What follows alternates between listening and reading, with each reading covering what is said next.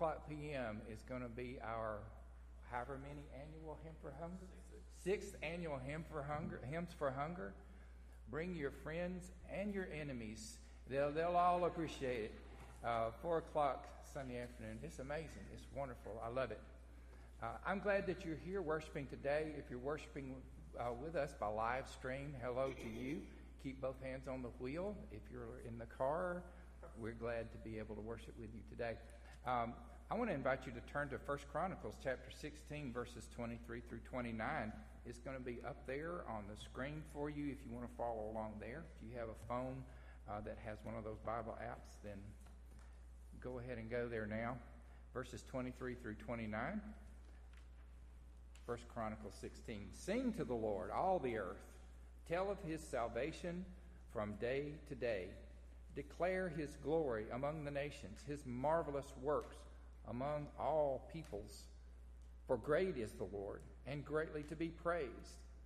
He is to be revered above all gods, for all the gods of the peoples are idols.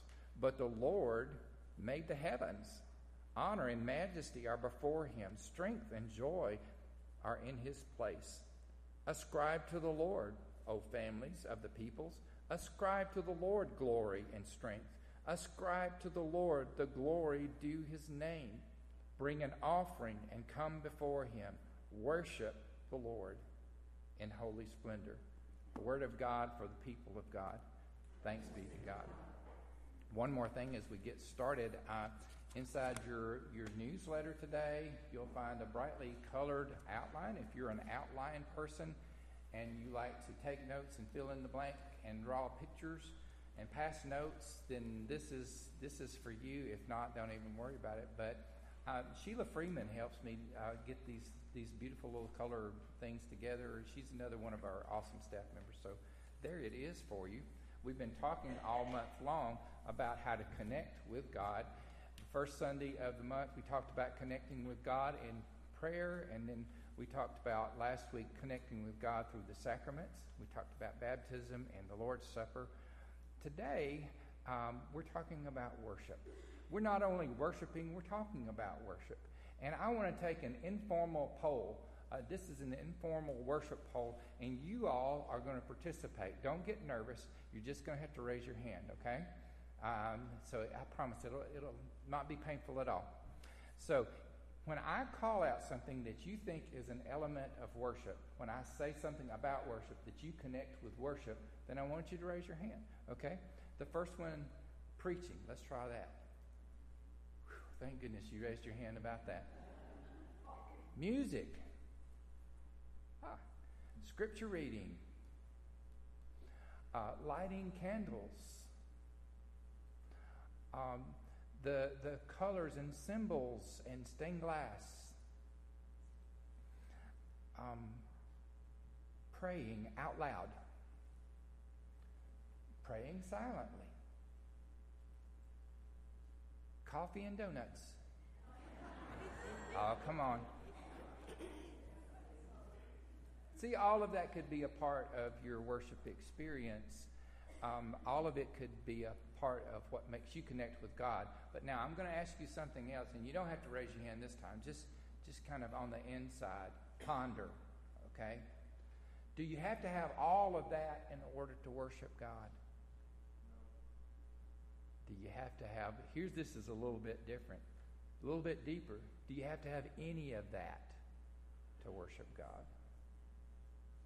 Yeah, we don't always think about worship in terms of what you have, what it is, why we worship, where we worship, whom we worship.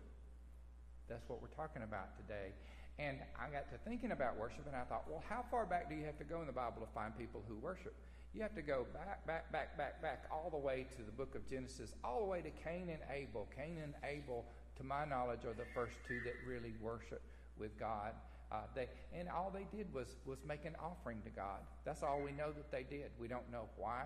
We don't know that God asked them to do that. They made an offering of their first fruits. They made an offering to God. Later on in Genesis chapter 4, verse 26, is the first time that we see people corporately worshiping God. It says, at that time, people began to call upon the name of the Lord. That's all it says. At that time, people began to call upon the name of the Lord, wanting to connect with God, wanting to please God, wanting to honor God in some way. As far as we know, that's the beginning of worship, way back in the book of Genesis. And as far as we know, they did it without any buildings and without any preacher. Pains me to say that. Without any choir, without any candles, without anything except people wanting to connect with God and wanting to somehow please and honor God. So let me start out by saying something on which everything else I say about worship is going to build, and that is this. Worship is first and foremost all about God, and it is therefore not primarily about our preferences. I want to say that again because it's sobering to think about. It's not apparently all about me, and it's not apparently all about you. It's all about God and not about our preferences, because we're meant to be worship producers and not worship consumers. It's about God. It's about connecting with God, blessing God's name, and sometimes we forget about that. Sometimes we just forget, and we need to be reminded. Matt Redman is one of the biggest names in contemporary Christian music. He's a songwriter and a musician and a performer. If you listen to any kind of contemporary Christian music at all, if you don't know his name, you'll know the names of some of the artists that recorded his music, like Michael W. Smith and Rebecca St. James, and Passion Worship that came out of England. Many, many artists recorded his music. He is, I guess he still is, a worship leader at his church in England. And one time he was going through this season that he just had a dry spell. I don't know if you've ever had that before in your life. It wasn't that he just turned heathen or anything. It's just that he felt like something was missing. He was going through the motions, but it just wasn't connecting. And he went and talked to his pastor, his friend, and the pastor said, Matt, it's not just you. I've been feeling that too, and our whole church has been experiencing this. Just something missing. We're doing all the things that we've been doing, that something's missing.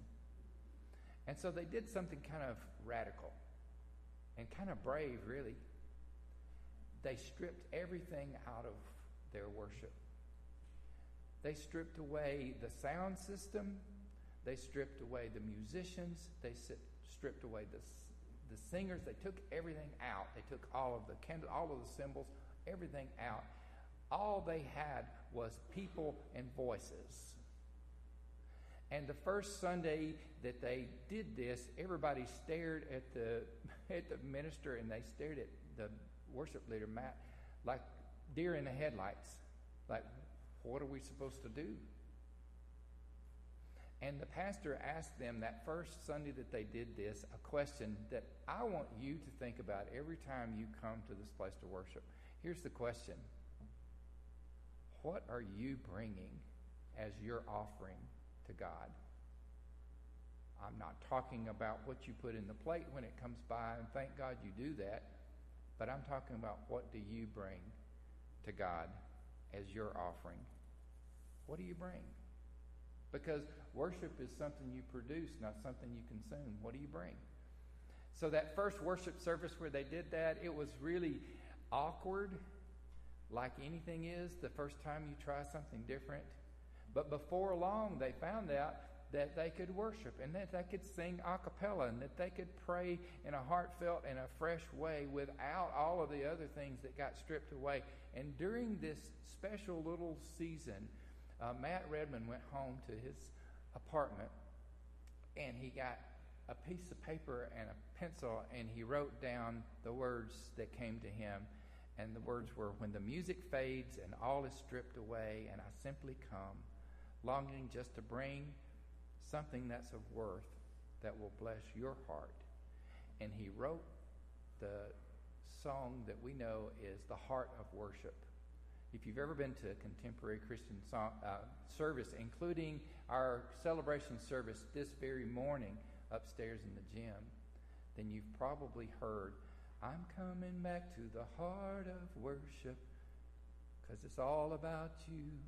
It's all about you, Jesus. That was the song that he wrote during that season of time. Now, they would eventually add back all of those elements of worship. They brought back the musicians. They brought back the singers. They brought all that stuff back. But during this time, they remembered something. They remembered something. That the heart of worship isn't about us. It's about God. It's all about him. So that's the who of worship. It's all about God. The what of worship. What is worship and why do we do it? So usually when we talk about worship and what worship is, we're talking about those elements that I talked about, that you raised your hands about, all of the different elements, all of the different components, I guess you could say, of worship. But really, that doesn't say what worship is all about. I want to share with you three things that I think worship is all about. One is this. Worship is turning our attention to God. Turning our attention to God. In verse 29, the scripture that I just shared this morning, 1 Chronicles 16, the word worship there, when it says worship the Lord, is a word that means to bow down in homage and to literally prostrate ourselves before God. To just prostrate ourselves. And so in worship, we take our attention off of everything else around us that's crying out for our attention, off of everything that's churning up inside of us that's calling out for our attention. And we turn our attention before God and we bow down. Sometimes we physically bow down before God. We have a custom in this church, and I love it. I love the heritage of the Methodist Church, where we have a place where you physically kneel down before God. Sometimes you're not physically able to do that. I understand that. This is about prostrating yourselves before God. I understand sometimes we can't do that without somebody to help us back up. You know what I'm saying? But inwardly, to bow before God, inwardly, to turn our attention to God and away from everything else. And all of the elements that make up worship, all of the things that we have, are all supposed to draw our attention to God, away from us, to God. You know why we have beautiful, lofty ceilings in our place of worship? To draw our attention to where our attention is supposed to go to. You know why we have beautiful stained glass windows that the light shines through, that tells a story? It's all supposed to point us somewhere, to take our attention to God. You know why our music should be lofty and inspiring, or convicting and humbling? It's all to turn our attention to God. Why we read the scriptures, why we have preaching, why we have the colors of the season, why we do, it's all to point us to God. And sometimes it works better than at other times. Because let's face it, sometimes we're just thinking about us. We're thinking about what we did or what we're going to do. Sometimes we even get caught up on the thing that is pointing to God and make that the thing. We had a dog named Daisy that was one of my favorite dogs ever.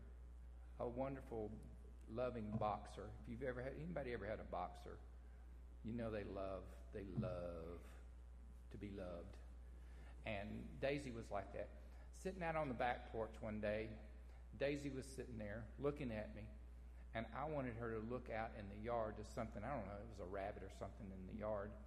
And I got my hand and I said, Daisy, look. And I pointed out into the yard. And instead of looking out in the yard, Daisy looked at my hand. Y'all have dogs, you know what I'm talking about. Daisy looked. And I saw what she was doing. And I said, no, Daisy, Daisy, look. You know? And she never did look where I wanted her to look. And that's the way we get sometimes. We take the thing that's supposed to be pointing us to God, and we stare at that. And it becomes about the preacher. Well, I didn't really like what the preacher had to say today, or the music was too loud, or it wasn't loud enough, or this or that or the other. All that's pointing somewhere. Worship is turning our attention to God, Again, easier said than done sometimes because we're focused on us, and that is an anti-worship state of mind when I'm focused on me. Worship, secondly, is giving credit and love where it is due. Giving credit where credit is due. So, I want you to repeat after me. Are you with me? Repeat after me. Good sermon, preacher. That's not what I'm talking about when I say give credit where credit is due, because it's not due to me. As much as I love hearing you say that, as much as Pastor Carey or Pastor Andy loves hearing you say that. By the way, next week, y'all, the first time in history that I know of, all three of us are going to tag team and preach the same time. We are all going to share the sermon next week because we're talking about connecting with God through spiritual practices. It's going to be epic. You don't want to miss that. Bring your friend to that. Just say, well, all three of our preachers. It won't be that long. We're not all giving full sermons. You don't have to bring a sack lunch. It'll be fine. But it's not about giving us credit. Now, we have an amazing staff here, and as much as all of us like to hear somebody say good job, as much as we need to let Pastor Carey and Pastor Andy and Sheila and Susan and Benny and Rhonda and JT and Jane and Michael and Helene and all the early learning center teachers, all the folks that make up this awesome team that we have, we all bring on the positive vibes, okay? Bring them on. But ascribe to the Lord the things that belong to the Lord. Verses 28 and 29, 1 Chronicles 16. Ascribe to the Lord, O families of the peoples. Ascribe to the Lord glory and strength. Ascribe to the Lord the glory due his name. Bring an offering. Come before him.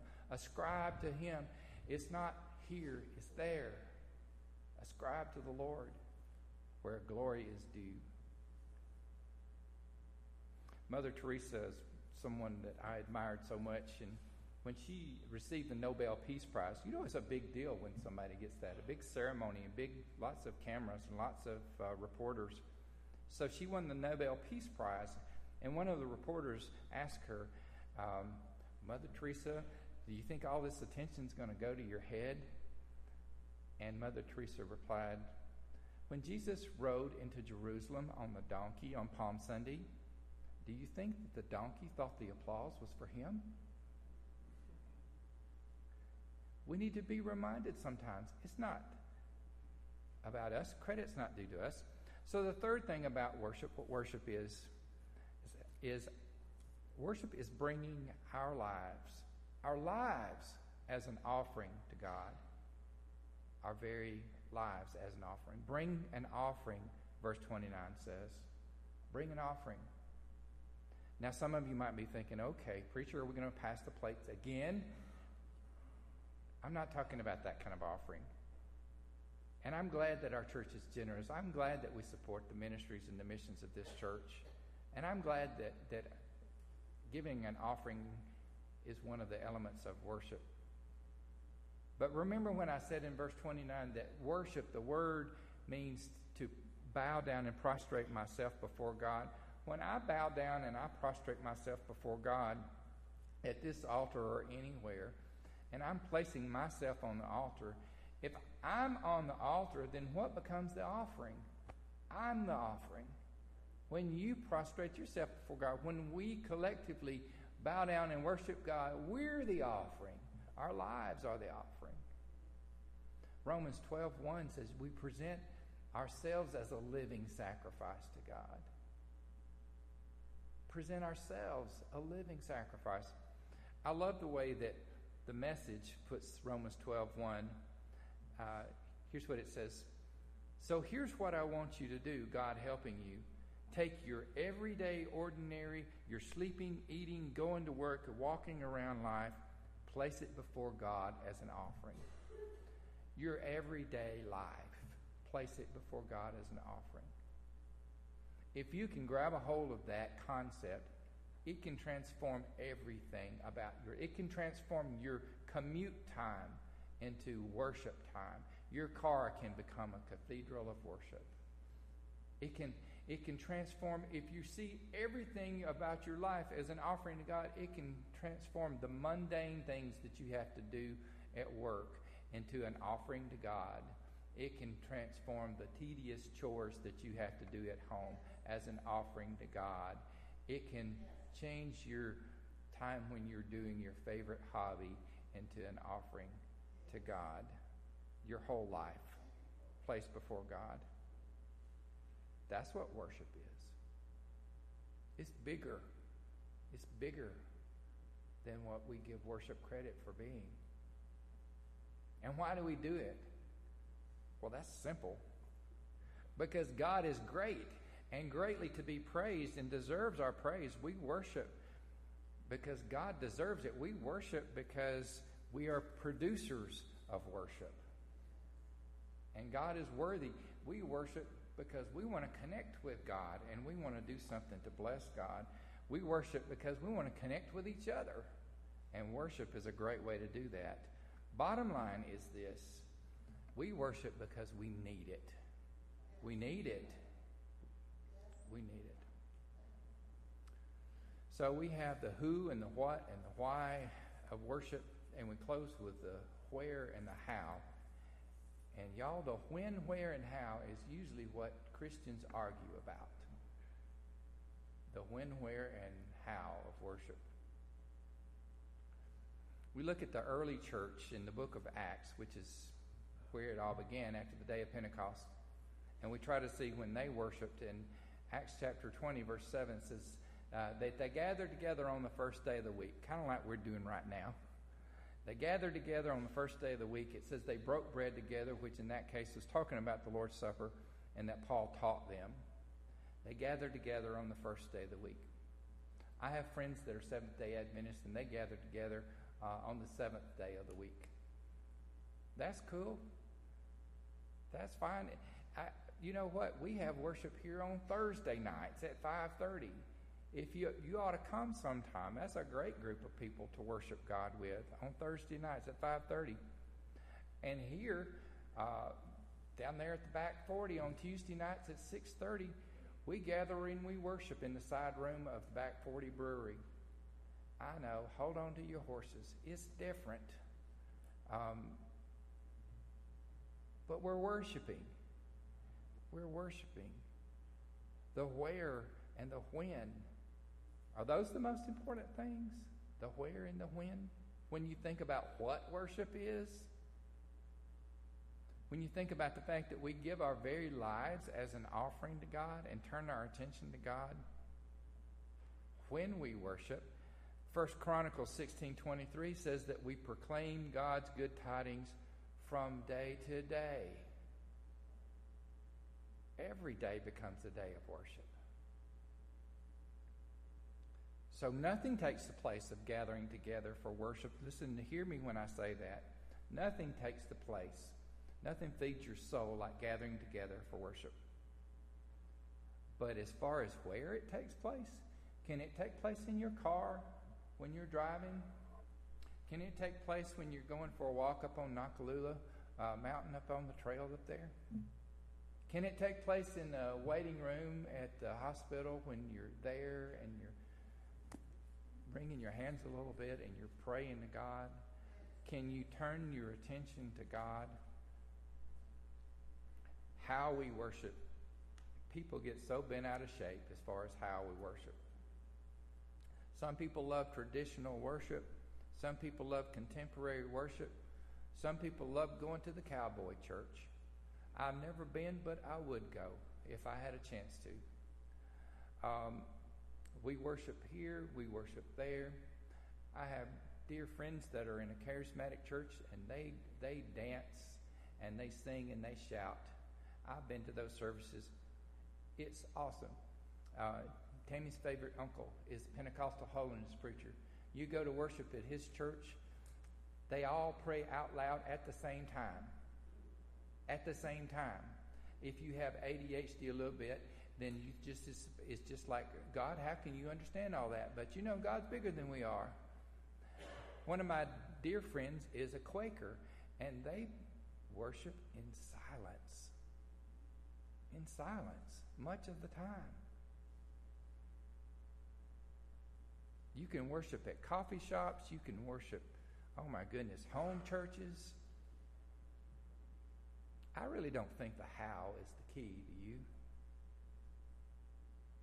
When Jesus went through Samaria and he met the woman at the well, she wanted to get Jesus distracted about where to worship. Oh, some say our ancestors worship at this mountain, some say in Jerusalem, and all of this kind of thing. And Jesus said, when you worship in spirit and in truth, wherever you are, however you do it, loud or soft or quiet, you worship in spirit and in truth. So let me just close with this. Again, I'm going to ask you the question that Matt Redmond's pastor asked on that Sunday when they stripped everything away. What do you bring to worship? What's your offering to God? Again, worship's something we produce. I've had people over the years tell me, I just don't get anything out of worship. I don't get anything. Let me just say this. When we give all that we have to give, then we'll get all that God wants to give in worship. And it will change your life. Let's pray. God, it is a privilege to get to worship you together with your people. It's a holy time anytime we turn our attention toward you. Because if we're honest, Lord, most of the time our attention is on us. What we want.